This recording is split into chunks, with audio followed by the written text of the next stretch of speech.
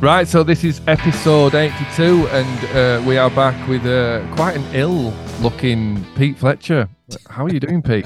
How's it going? Good, man. I don't know what I got, but it's a little bit of a cough, a little bit of, I'm sounding like Barry White right now, and yeah, man. You wish.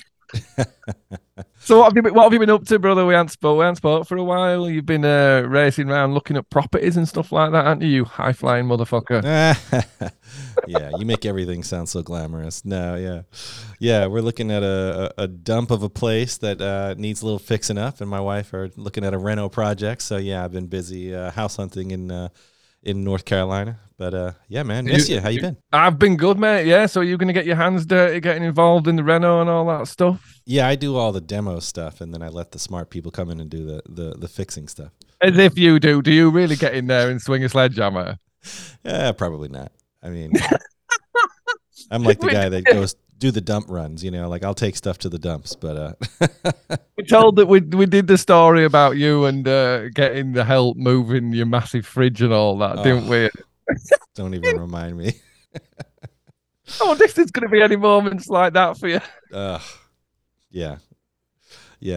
For anyone who doesn't know what we're talking about, I don't remember what episode it was, but yeah, there was definitely a little bit of a rant. I don't even know if we went into full depth of that horrible experience on the podcast, but yeah, I've had my share of experiences with contractors. Let's just say that. Oh yeah, that other one as well about that thing you found in the toilet that wasn't fixed.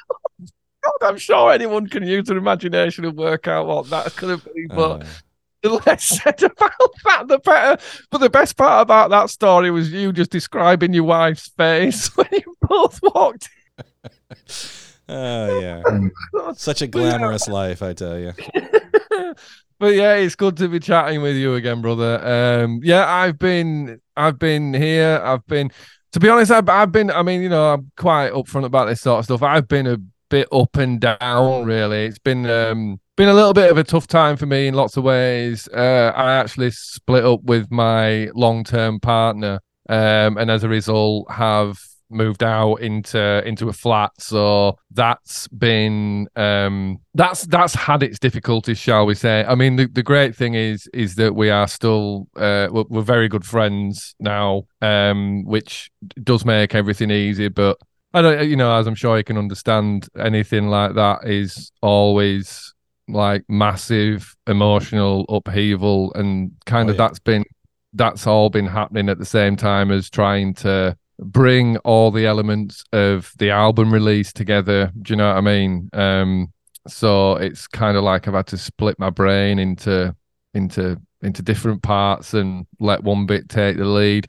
And yeah, as a result, you have been busy as well, but as a result, we haven't done as many podcasts as I would have liked. But I don't really like thinking about podcasting when I'm not in the right frame of mind. Do you know what I mean? Ultimately, it's real, and it might be things that people relate to and or are interested in hearing about. But I can, like the bipolar helter-skelter can be quite rapid descent, isn't it? As anyone who has or knows anyone with those sorts of conditions, it can be a very rapid change in mood and things like that.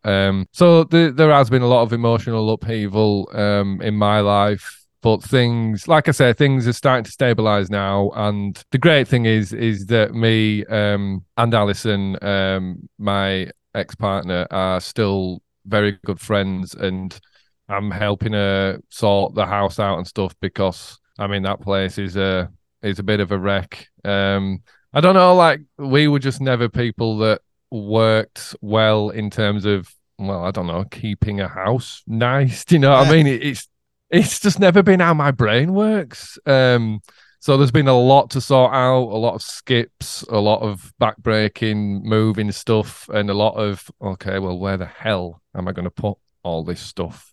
Coming out of a house that size into a much smaller flat, it presents a lot of logistical issues. But was this like Hoarder's Kippax edition, or? Well, you're probably not far wrong, really. I mean, I don't know, because I think Hoarder, I think, gives the impression that it's like, no, I can't let go of that. Whereas it's not like that. It's more just like, can't be asked. I think the problem with that, I think the problem with living there was her house is quite big and there's plenty of rooms to just go, oh, sorry, I'll throw it in there and shut the door. Do you know what I mean? Out of sight, out of mind. You know how that's so true, because I remember when you and I first started doing the podcast, we were chatting and you were like, well, there is this room in the house and maybe I'll turn that into my studio. And then you went in, like there was a room that you hadn't been using that you eventually became your studio. I'm like, must be nice just to have like extra rooms laying around that you can transform.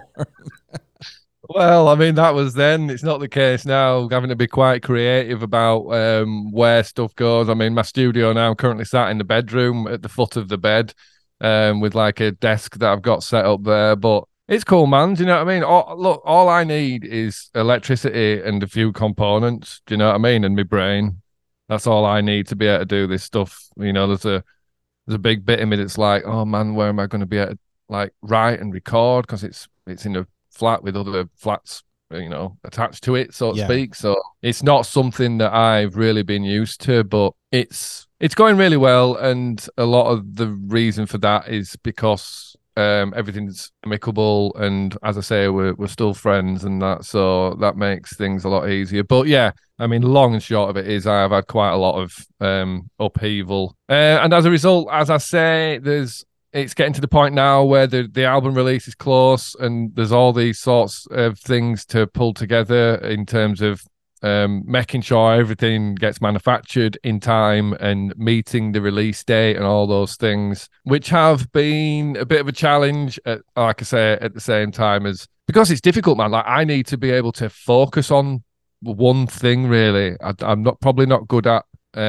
well, I don't even know if you call it multitasking, really, but certainly like a headline bullet point that you're working towards. I do best when I've only got one or maybe two, but when there's all these different things you've got to think about, it takes a lot of mental computing power, so to speak, and can be quite stressful. And yeah, I mean, it's the same with the gig as well. I mean, don't get me wrong, I'm mad excited about the gig now, and there has been a few changes in things, but prior, I have been sort of sat there really fretting about this gig. I mean, only in the same way that I've fretted about Temple Newsam, I suppose. And I think I said it on the last episode anyway. It's mainly down to I want things to be right. Yeah. Do you know what I mean? Sort of worrying about that, really. But yeah, I have got my head into it a lot more, and I've been practicing the set, playing through the songs. And, you know, it's silly stuff like, oh, bloody hell, I wrote this entire album, sort of sat down, hunched over my guitar in like a sort of fetal position. And, you know, like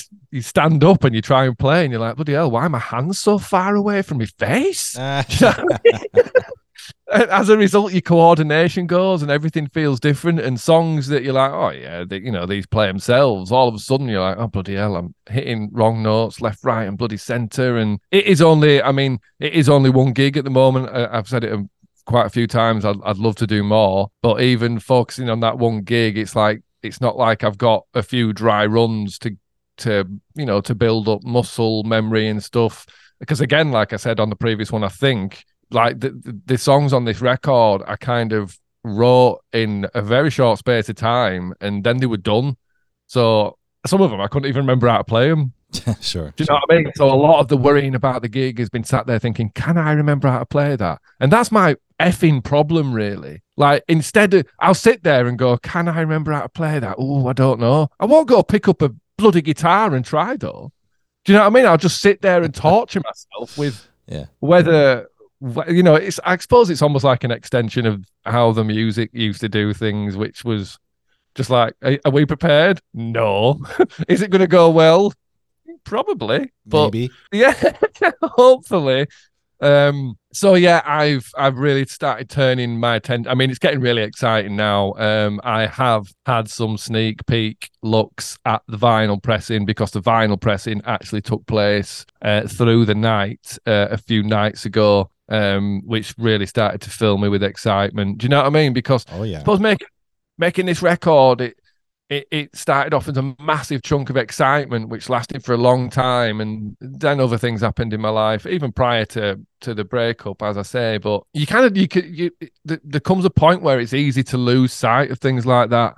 And I especially, I mean, everything's about state of mind and perspective. And if you find yourself in the wrong state of mind and looking at things from the wrong perspective, everything can be really, really daunting.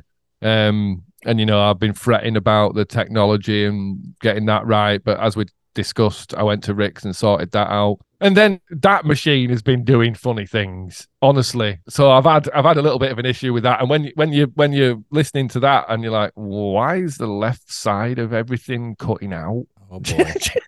And you're just like, oh Christ. Do you know what I mean? Like, is this faulty? Am I going to have to take this back? And then they're going to be like, well, what's wrong with it? And I'm like, well, I don't fucking know. I tech. You tell me. All I'm telling you don't fucking work, and I want another one. Do you know what I mean? But we haven't got to that stage. I've been running tests with it, and it all seems fine. But like I was talking to Rick about it, and James Chapman actually, Maps, and just like, look, this is because what I actually did is I recorded what that thing was outputting directly into Pro Tools. I recorded straight out of it, and it was cutting out all over the place and doing weird stuff. And I'm like, oh my God, something's wrong here. Getting in touch with Rick going, are those WAV files, like, do they look all right from your end? Is the left-hand side cutting out and that? And he's like, no. I'm like, oh, right, what the hell's going on here? So I went through bloody panic mode and everything, thinking I'm going to have to get it replaced. And then I thought, well, let's just try the process again. So repeated the process, recording what it was outputting. And it was absolutely fine. Absolutely. And it's so I'm like, oh Christ. So I've recorded like another 10 times, just literally recording what it's outputting, trying to recreate the problem. Nothing. Absolutely perfect. But that don't do anything for you. Do you know what I mean? Because you're like, well, it broke. I know it's not worked once, and once is enough for me to be like, oh God, what's going to happen when I'm on stage? But anyway, I think that's sorted, and down to things like what guitar I'm going to play and stuff like that. Do you know what I mean? I mean, I've been practicing on the Strat and thinking, yeah, I'm going to do it with the Strat, and I did this with Temple Newsome, didn't I? I was like, I'm going to do a whole gig with this Strat, and that presented a few issues, and it's like, how am I going to solve this problem? Oh, I know. I use my Les Paul. So that's what I've been doing, and that's one of the final things that have made it click. Really, was picking the Les Paul back up and playing the and playing it standing up as well. So as I say, I've been practicing sitting down just to try and remember all the parts. And you know, I've been talking to Jack at Hyde Park Book Club, going, "Do you think it's going to be all right if I play this gig sitting down?" Yeah, and he's like, "Yeah, I guess so." But I mean, I imagined that you'd be in like a stool, you know, like sitting there. Yeah, that was kind of what I thought. I thought if I can get like a tall stool, it might, do you know what I mean? But no, I think I'm going to stand up, man. And the more I'm practicing it, the better it's feeling, the better it's sounding and stuff. And it's just that guitar, man. Do you know what I mean? I wrote and recorded everything on that Les Paul. And so, yeah, the second I've sort of got myself in the right mindset, got that guitar going, and really played through things, it started to come together, really started to come together. So I'm really excited about the gig now. Don't really have the same sort of fears that I did. I've got some awesome sounds going on for it. I mean, if you played Temple Newsome sitting down, that would be weird. You know, like Strength in Numbers with you sitting on a bench or on a booth stool. That'd be weird, right? But because it's got like that energy. But this album is so chill that like I feel like it almost makes more sense for you to actually be like just relaxed, going through the whole album, sitting on a stool. Like I feel like that's more of the vibe. But what do I know? No, I mean that I agree, to be honest. But I don't know. There's something. It's not a particularly tall stage, so you're into problems then. As if you sat down, like people behind the first row of people won't be able to see you. Do you know what I mean? So it's those things that I started to think about. But no, it's going to be fine. It's going to be fine. It's going to be I'm really excited about it now. And the more confident I get at playing the songs, you know, I'm sometimes going through the set twice a day now just to get muscle memory going. Because muscle memory gets you out of so much shit. Oh, yeah. Honestly, you know, the amount, even at Temple Newsome, you stood there thinking, shit, what's next? What happens next? What happens next? And you're like, so just relax. Your fingers will do it. They'll remember. You're like, well, I hope they bloody do. And lo and behold, you go to it and you're like, well, I didn't even have to think. My fingers did it. But yeah, I mean, it made me start thinking about all sorts. To be honest, that Les Paul sort of when I bought it, because I realized that's not something that everyone will have heard about. I think I did like a brief thing on it on YouTube when I first started doing the YouTube videos. But this whole sort of scenario has got like an element of symmetry about it for me. I put a tweet out today with the Les Paul, saying it's 51 years old. I bought it when I was 18, when we made our first EP as the music, which obviously brought back tons of memories, and I think that's something that we haven't really touched on too much, and especially like that guitar. It's like, certainly from my part, it's like the heart of that band. Do you know what I mean? It's the heart of the music sound, and it wouldn't, if it wouldn't look or sound right sort of played on any other guitar, wouldn't those songs? Yeah, for me, that's like the Eddie Van Halen, the red and white striped guitar. Like that's just,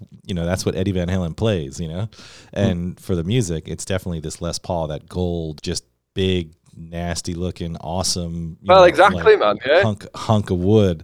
That's what it's about. And it is a right hunk of wood. Honestly, you should stand on stage with that for an hour and a half. It bloody saws you in half. You wouldn't think it would. But yeah, I mean, I remember when I bought that thing, and like I think I said it in a YouTube video anyway, but we'll go on about it now anyway. I bought that at probably the most exciting time in my life. Do you know what I mean? I think certainly, we'd just been signed properly to a proper record label, and I think I've told the story. Well, that's in the history videos as well, really. There's the story of developing over the 2 years after Tim discovered us, before we got a record deal, because I think in Tim's mind and the other managers, we could have got a record deal and hit the scene, in inverted commas, a lot sooner than we did. But we took that time to develop. I mean, because we were 16. Yeah. No, we were 16 when we did Bright Young Things, and Tim came to see us and got mad excited about what we were doing. And yeah, and we had those 2 years of development, of writing these songs, of developing as a band. And when it got to the point where we were actually going to record something properly for the first time, I mean, that was because we've been in Soundwork Studios in Leeds, and that was exciting enough. And like I said back then, everything kind of happened in stages and steps, and sort of gradually got more exciting in an incremental way. Do you know what I mean? So going from our very first studio experience at like a little studio in Horbury, when we were just literally doing demos of stuff that I don't think there'd be anything on there that people will have heard. Like when we were Incense, do you know what I mean? Then going like into Will Jackson's Soundworks and how amazing that was. And then into what Will, I'm sure, would describe as a much more corporate place. Yeah. When we were looking to record the You Might As Well Try and Fuck Me EP in Townhouse Studios in Shepherd's Bush. And I mean, just to hear about the fact we were going to be doing that was ridiculously exciting. I mean, all the way down, because that will have been certainly mine, and I think probably for everyone else, that was like our first time even in London. I mean, I think I went to Natural History Museum when I was a kid, but apart from that, the first real time in London, and getting on the splitter bus and driving down there and all that excitement. But I mean, at the same time, that was tinged with a lot of anxiety, anticipation, and pressure, really, which I think was something that Tim and the other managers were constantly working to guard to guard against. But you know what I mean? It got really real then. The second you sign a proper record deal and there's high flying blokes and lots of people in the company expecting things from you, yeah, things really sort of change. I don't know. I guess this conversation's kind of got two elements to it, really, because I'm trying to trace and hark back to the history of that guitar, yet at the same time talking about the experience that was going down to London to record our first EP. Because, I mean, one thing that has to be sort of bared in mind, really, is we didn't even know what we were going to record. Oh, that was going to be my question. So I was like, did you come down there with the song, or did you, I mean, clearly you had bits of it. We had bits of lots of things, but in terms of what was going to be the main track on that EP, I mean, actually, it was going to be disco. Hmm. We went down there in Townhouse, like I said, this proper massive studio, and I mean that was going in there. And the thing I have to keep sort of reiterating is just how much like we were kids. You know, we were 18 effing years old going into these massive studios where Elton John had been in the room next door, not long ago, and I can't even remember who else was there. But I mean, the people who've recorded there, some massive records have been made there. So that was a brilliant experience in itself. And as usual, we got told off for smoking weed in places. But I mean, back then, not many people didn't care as much. But anyway, I mean, we literally went in there as giddy children, and especially me, do you know what I mean? Sort of undiagnosed ADHD and having the sort of the manic spirals that I have based around any sort of stimulation and excitement. It was just amazing being in that building, standing in front of a massive SSL desk in front of, with a huge live room and all this equipment you're looking at, and it was like being a kid in a sweet shop in a lot of ways. And that they were the moments where I started absorbing all this stuff. As I probably said before, whenever we've made records or done anything, I've always been probably bordering on an irritant to the people who were, you know what I mean, to like producers and engineers. Like, what are you doing? What's that do? Why are you doing that? Where's that go? Yeah, but that's kind of got me all the knowledge and experience that I use to this day in making my own music, my own demos, my own tracks and stuff like that. But we were just properly kids then, and yeah, I'll go back to talking about the music side of it. But so one of the things that came as part of the record deal was we got, I'm pretty sure we got a £10,000 equipment budget. And can you imagine giving 10 grand to 4 18-year-old stoners? It doesn't really sound like a good idea. That's a different kind of gear. Yeah, well, exactly. But yeah, so, and I don't know if I've said this before either, but I used to, like, when I started playing guitar and loving playing guitar, and my parents bought me an Epiphone Black Beauty, which was like a 3 pickup black and gold Les Paul, which I absolutely loved. But I mean, probably like anyone that's ever owned an Epiphone, especially when you're that young, like I used to dream about owning a proper Gibson Les Paul. Do you know what I mean? And so much so that I still vividly remember now, and I don't know if I've told you this or said it on a podcast, but I remember a dream I had at late 16, early 17 maybe, where I was in a shop buying like a Les Paul, a proper Gibson Les Paul. And as I'm sat there in this shop, I literally stopped and just went, bollocks. This is a fucking dream, innit? This is a bloody dream. You cruel bastard. Do you know what I mean? When you actually realize in a dream that you're dreaming, where it turns into sort of like a lucid dream. Honestly, I can remember everything about the shop. That I was, not that it was a real shop, it was a dream shop, but I can remember how it looked and everything about it, and I'd never forget that sudden realization that I was dreaming. Bollocks! So obviously when we found out we had this like 10 grand equipment budget, it was like, right, so I get to legitimately, I don't have to force anyone to give me any money here or force anyone to agree that it might be a good idea for me to buy this guitar. It was just a case of, yeah, all right, well, you're in London, you've got this budget, so why don't you go to, somewhere where they've got some decent guitars and have a look around and see what there is? I'm like, it's a bad idea telling me that, And it was me and Stu, actually.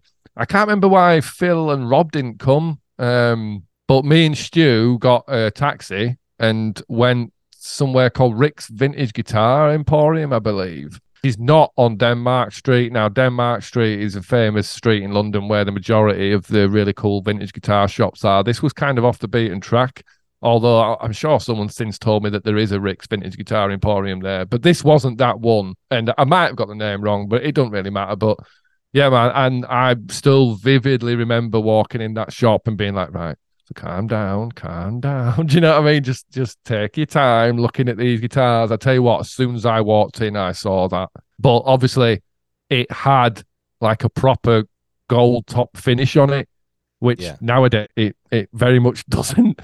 After it's had God knows how many hundreds of gigs all over the world, and like my literally blood, sweat, and tears soaked into it every night, and then all the damage you pick up from just touring and stuff. Well, I say Damage. I mean, it's patina really, but and I remember watching us on Top of the Pops semi recently, actually, not that long ago, and being like, see, because there came a point where I was like, did this ever have like a proper solid gold top finish, or has it always looked like that? I can't even remember. But yeah, to see it actually on the film, like, right, well, that confirms it. But I remember walking in and seeing that guitar anyway, and because that was, I think, from memory, I think I'd had allocated to me about like roughly about $3,000. Do you know what I mean? So I thought, well, I can either get one like amazing, valuable Les Paul, or I can maybe get myself two. Do you know what I mean? Two guitars. So one that I saw obviously was this what is now my 1972 Gibson Les Paul Deluxe, which I instantly fell in love with. Because the thing about Les Pauls, as well as anyone who knows or plays guitar or has played a Les Paul, a lot of it's like it's all in the neck of the guitar for me. And as soon as you don't even have to play it. As soon as you grab hold of the neck to take it off the mount or the stand or whatever, that's the moment where you're like, oh yeah, or oh no. Do you know what I mean? Like you could half grab hold of one and instantly go, no, I don't like that neck. Put it back down. But this one, as soon as I picked it up, I was like, this is absolutely perfect. So I spent quite a lot of time in that shop, sort of playing that guitar. And then, yeah, like not only the excitement of buying one, I was like, well, I've kind of always liked the look of Fender Jaguars. Now, I wish I'd never done that really, because as cool as Jags are and as cool as they sound, they are an absolute pain in the arse. And whoever designed that guitar probably did so cackling maniacally, just going, yeah, I can't wait to see someone try and work on this in any capacity. Do you know what I mean? Or even play it rough. Do you know what I mean? Bloody strings bouncing out of the nut and all sorts of stuff. But that was when I bought that 1966 Jag, which is, and someone actually asked me recently on Twitter, they were like, why is Jag Tune called Jag Tune? And it's like, well, because it was done on a Fender Jag. And it's as simple as that. I can't tell you how many times I was like, is that like is there like a reference to Jag? Like, I don't know why I would think like jazz or something. I felt like there was something I just didn't know, but it's so funny that it was just that simple. It's literally that simple, yeah. And the lad even said, oh, well, I had a bet with my mates that's what it was, but they said it wasn't. I mean, that's the thing about us. Like, it was usually me that ended up naming songs. And I'd do that based on whatever lyrics Rob was throwing out. You know what I mean? Because sometimes Rob would be throwing out lyrics. I couldn't tell what the bloody hell he was saying. But when I could tell what he was saying, that usually formed the basis of the names of the song. But other than that, I just used to come up with quick names that would let all four of us know what we were talking about. Do you know what I mean? So it very quickly became, oh, should we do that one? What one? Well, that one I do on Jag. That tune that I do on Jag. Do you know what I mean? And then so it's just Jag Tune. Yeah. And and like I still love that now. Like when I'm naming songs or whatever, or naming albums, stuff just suddenly comes into being that feels like it should have always been like that. Right. And it's true. It's just natural. Yeah, it's true of songs, bits of music, or names of songs. And that goes across all sorts of stuff. I mean, why do you think New Instrumental is called New Instrumental? I'll tell you why. Because it was the instrumental that wasn't Walls Get Smaller. Do you know what I mean? So again, it's like, what we're playing, oh, that instrumental one. Which one? That new one. That new instrumental. Do you know what I mean? So it's like, that's very much how we worked in terms of, there was no great thought went into it like that. Stuff would just slap me in the face. And like disco. Disco's called disco because it just goes to that, that one that goes to that disco beat. It's like, oh, yeah. And then it's just called disco, which actually links back nicely to the EP that we actually eventually recorded during that session, because there's another song in there that is purely based on something really simple. Karma. Like the track Karma. There is nothing deep to the title of that, but for the fact that the keyboard we used on it was a Korg Karma. Do you know what I mean? That's where the name of that track came from. the little lead line that it comes in with, that was done on a chord Karma. So it's like, right, well, that is called Karma then. Do you know what I mean? That there's no other name would do for that. But yeah, I vividly remember the excitement of buying those guitars, sitting there playing them, because that was, that. And again, anyone who's into guitars or anything like that, and certainly has been through a stage, especially when you're younger, when you don't have the money to, the disposable income to be able to go buy guitars like that. But they're all pinch yourself moments. Do you know what I mean? And then being able to come away from there and go straight down to Townhouse and be like, right, here we are. I've got this guitar. This is going to become, because I honestly can't even remember what I was playing before that. I think it will have been my custom built Richardson guitars that I've got. Pretty sure that's what I was doing stuff on. So, well, what did you play when you had the Bright Young Things? My Richardson. Okay. I used to call it amber, but it became red because it was amber, but it got left in a basement that was quite damp, and I opened it one day and all the finish and lacquer had completely cracked off it. So so I sent it back to the guy who built it, and he refinished it, but it came back red. So still called amber though, I guess. But yeah, so going back there in that environment with a proper Gibson Les Paul with some history to it, because that's the other thing. Like, the older a guitar is, the majority of the time, the more expensive it is. Do you know what I mean? So it's like, it was such an awesome feeling, especially at that age, like 18 years old, having my own proper Gibson Les Paul. And I love it the same now that I did the first time I picked it up. And it's got all sorts of, I picked it up for the first time and turned it over and looked on the back. And this was something that's documented in the YouTube videos, but someone had carved "I love you" into the back of the guitar, which still fascinates me to this day. Do you know what I mean? Because I'd love to know who owned that guitar and who was the message to, or who was the message from.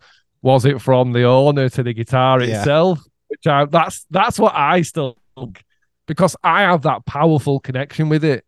Even when I walk past it, you just get that sort of, I don't know, like you're magnetized towards it. And, as much as it is possible to love an object like that in that sense, I genuinely do. So I'd love to know who wrote "I Love You" on the back of that. So yeah, we actually did that session with a producer called Lenny Frankie, who was a great guy, really great, talented guy as well, who was one of the many people who had the misfortune of suffering us for as 18-year-old kids, because I think we were a bit of an acquired taste. I think you either found us absolutely hilarious or like, oh my God, get me out of here. But yeah, that session was interesting because, as I say, we went down there on the proviso of disco being the lead track on the EP, so to speak.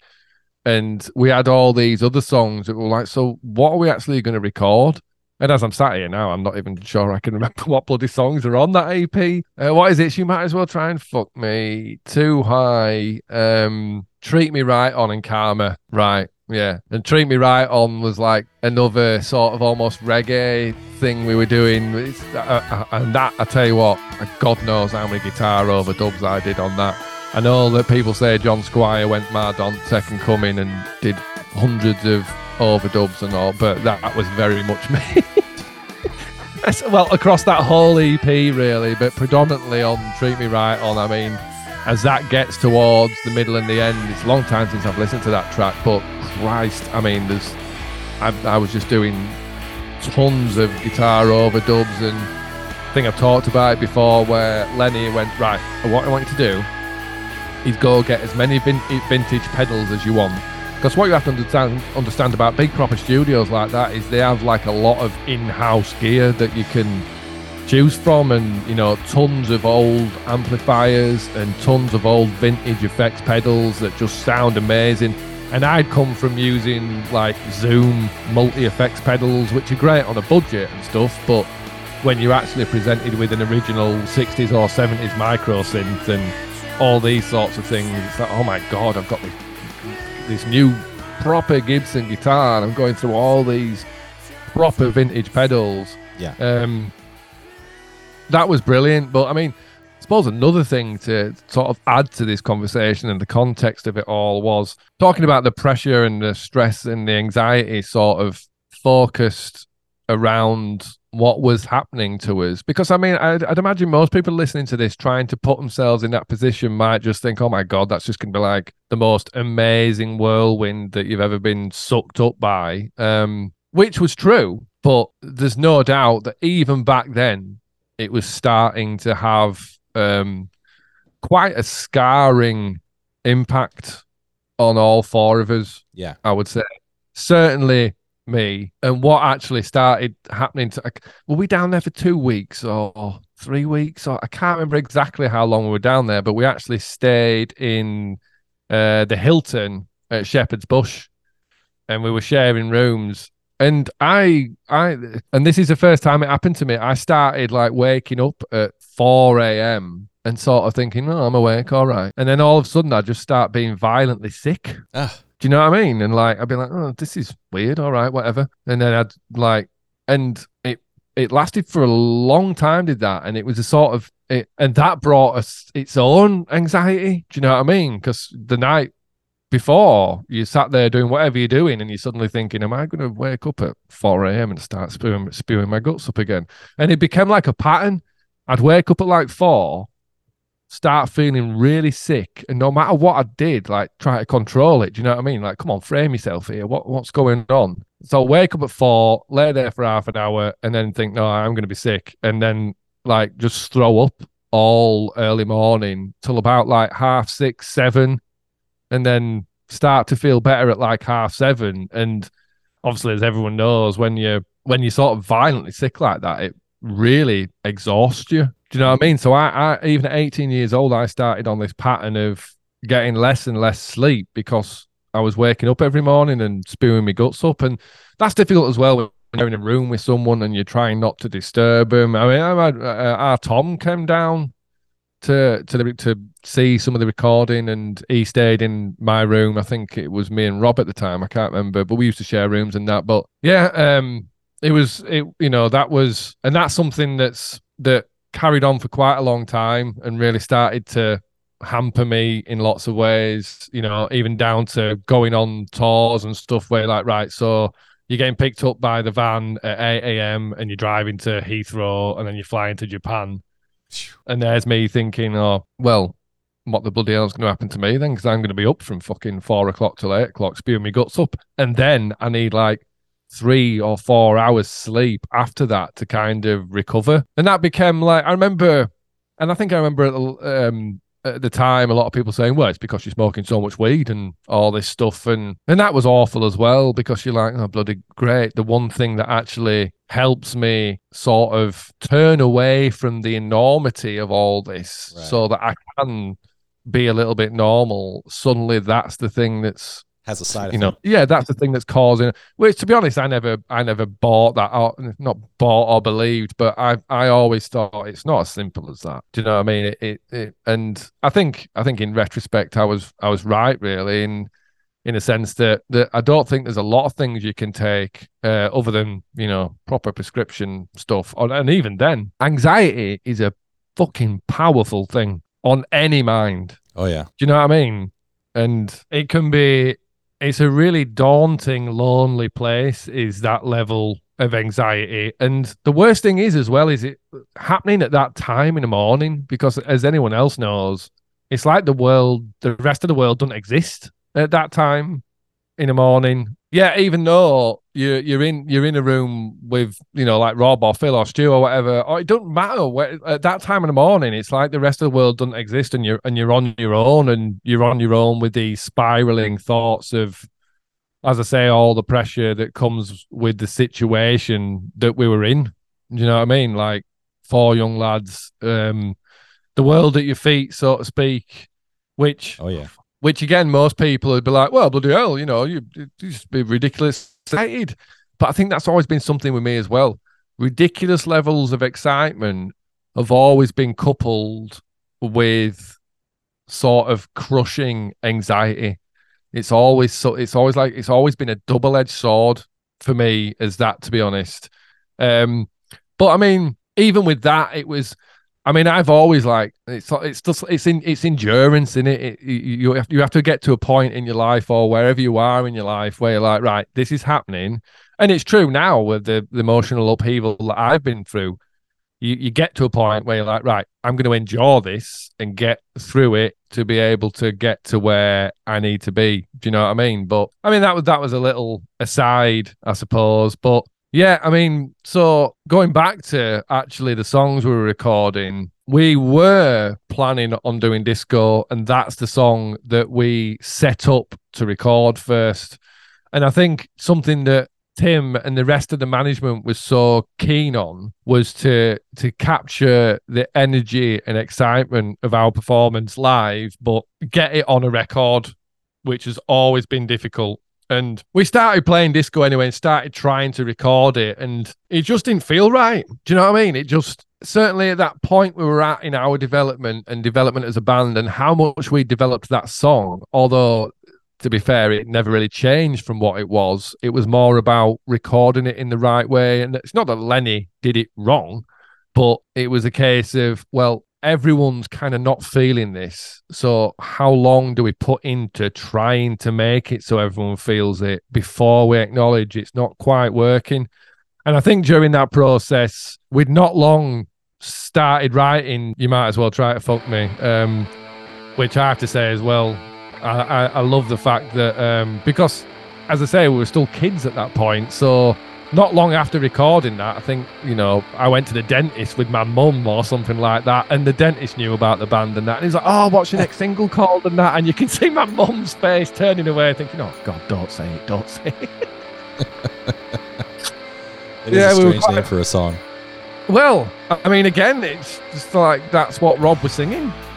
That's what Rob was singing. So I was like, well, that's what it's called. You might as well try and fuck me. Like, and we, I think it goes back to how we used to view everything, really, because some people would be like, well, you're not going to get on radio with that.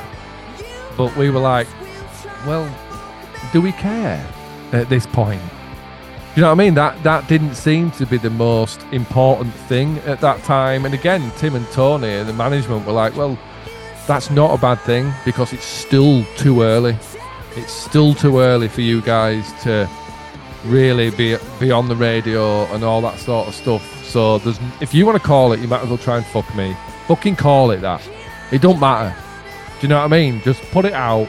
People are going to buzz off it. And we knew that we were doing the tours that we were doing when we were starting to get ourselves out there as a band, and we did the North, the Midlands and the South as 3 separate tours. We knew, or certainly the management knew, that we were so good and impressive that if we could get people in those rooms, word would build and word would spread, which is exactly what happened with us. I think we had so much groundswell before we even had anything big on the radio as such. I think we had the original demo of Long Road, and that was the other thing. It's like, what do you follow that up with?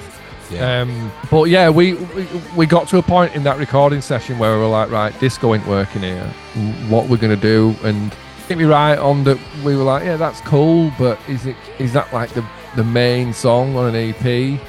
And again, we had Too High, and I think that was a similar sort of feeling, really. And it was a case of, well, we've got this riff, and like with a beat and a bass line, and Rob's got like a really powerful vocal. Should we just try that? And that's what we did, basically. We started playing that track, and I tell you what, something that I've never really noticed until comparatively recently is how Oasis-y that track is. It's got a real sort of early Oasis swagger to it, which was something that did not dawn on me at the time at all. But yeah, I've got massive fond memories of that recording session, of that room. So much swagger on that song, it's not even funny. Yeah, oh, absolutely. And that's another one, like the guitar sounds on that are absolutely amazing. And that's another one where I did loads of overdubs. Yeah, even Treat Me Right On is like also crazy swagger, and just, it's crazy to think that those were made around the same time. It's just really, really good stuff. Yeah, man. And then there's Too High, which is just proper trippy.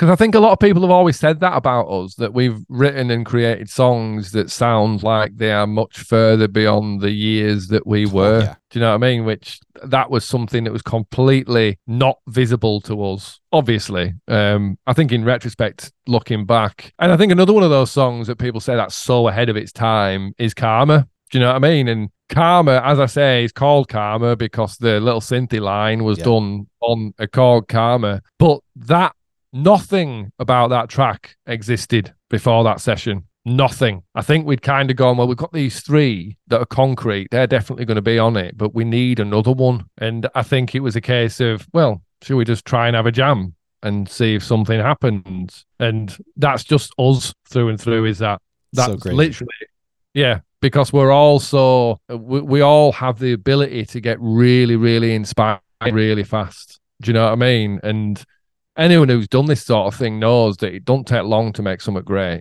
Like, if it's going to happen, it can happen in like 20 seconds where you just go, oh my God, that vocal you just did over that bit of guitar I was doing when he did that bass note and he hit that drum pattern. Fucking hell. That's it. That is it. And that's why we used to record all the practice sessions we did in Soundworks. We just have a DAT player with a mic in the middle of the room because I became obsessed with the fact that, you know, these things come and go like smoke from a fire. And if you're not of the mind to spot it, because I think that's where I really came into my own in terms of what, not just guitar and writing, but in terms of what I brought to this band. I think it was me a lot of the time that were like, right, stop. I mean, we've recorded, it's on this tape, rewind that, listen to it. Right, that 5 to 10 seconds there, that is what we're working towards. Do you know what I mean? Everything else can just fall into place as long as we nail that, because that is fucking exciting. Yeah. And I think we all knew that about Karma. Do you know what I mean? That was, as I say, just a perfect example of how we worked as a band, where we could literally just have nothing, no ideas, nothing. And as long as something came from somewhere, do you know what I mean? Something just came into existence. And when you've got a singer and a vocalist like Rob and someone who vibes off stuff as much as Rob, and like I've described before, again, I think in YouTube videos more than on this podcast, but us writing as a band became very much about trying to find a way to excite Rob. Do you know what I mean? It will be like, right, what is going to get that kid dancing? Yeah. You could always tell when they were excited because it just go fucking nuts in the middle of the room. And, you know, I've said it before, people will be like, oh, Rob just dances like that on stage. You fucking done. I bet the kid will be dancing like that in his kitchen now if someone puts the right thing on. Do you know what I mean? Because he just gets into stuff. There was nothing that was ever forced about anything. It was just all natural. And yeah, Karma was a great achievement of, oh, you don't think we've got enough songs? Well, let me prove you fucking wrong in like a very short space of time. Yeah, very exciting bit of music that. And I remember at the time thinking, fuck me, this should be the main track. Fucking Karma should be the main track. Yeah. It's absolutely ridiculous. It's quite a jam. Yeah, in terms of the vocals. And I mean, I couldn't even tell what Rob was saying on that track. And if I listen back to the vocals now, I'd be like, I don't know what he's bloody saying, but it sounds amazing. And I know that I can tell how much he believes in it. And I think that, you know, being a musician or anything like that, a lot of it comes down to you have to have ultimate belief in what you're doing. And that's when I started making this record. That's one thing that Tony, my manager, said to me was like, look, if you believe in it, if you really believe in it and are willing to believe in it enough to see it through and make a record, then that's what it's about. I suppose the other significant thing about that EP was the first outing of Too High and kind of how that fit into the EP and how we recorded that. And again, probably a song that people would consider much further beyond our years. And I remember David Boyd coming down to those sessions. There was obviously the head of A&R at Hut. He came down to those sessions. And, you know, I think that's one thing we always relied on as well. Like, I say relied on, as long as us four were like, yeah, this is amazing, we could convince everyone else it was. But it was always great to have someone come in completely cold, you know, put something on and see their eyes light up. Do you know what I mean? That's something I'll never forget, those feelings. And I have that to a degree now in my own stuff. Do you know what I mean? When I'm playing it to people, and you just love seeing people's reaction to it. And yeah, Too High, I did a million guitar overdubs on that as well. Went absolutely mental on that. Yeah, and we spent a lot of time playing table football during that session as well, and just all sorts of stuff. Just being kids in that environment with all those sorts of things at our disposal. It was a really great thing, and it's I consider it an honor, to be honest, to even sit here and reminisce about those things. And I love the fact that I've still got that my memory works well enough to remember back to all this sort of stuff. It's really great to think back to it and to think how it all worked and how it all went. And like I say,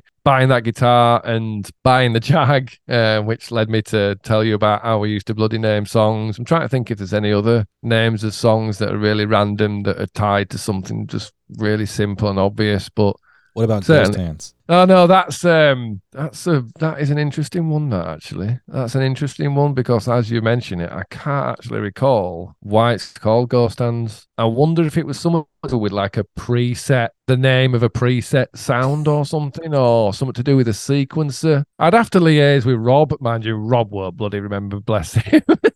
But yeah, I can't actually remember why that's called Ghost Hands. That's a good point. That's a very good point. But yeah, most of the time, the names of our songs were down to something really simple. One thing that's interesting, I didn't know that Disco was going to be the EP. It's funny that it wasn't, and it was You Might As Well. And on our podcast, we open with Disco and close with You Might As Well. So that's funny. Yeah, man. Yeah, definitely. No, that is interesting. So yeah, it's been great to reminisce about that. And this is actually an episode I've been meaning to do for a long time. But whenever I think about doing it, I always think, well, can I remember enough context or enough to make it interesting? But no, I've really enjoyed talking about that. And I think we'll leave this episode there for now. As I explained at the beginning, we haven't done enough podcasts this year so far for my liking. And that's something we want to change.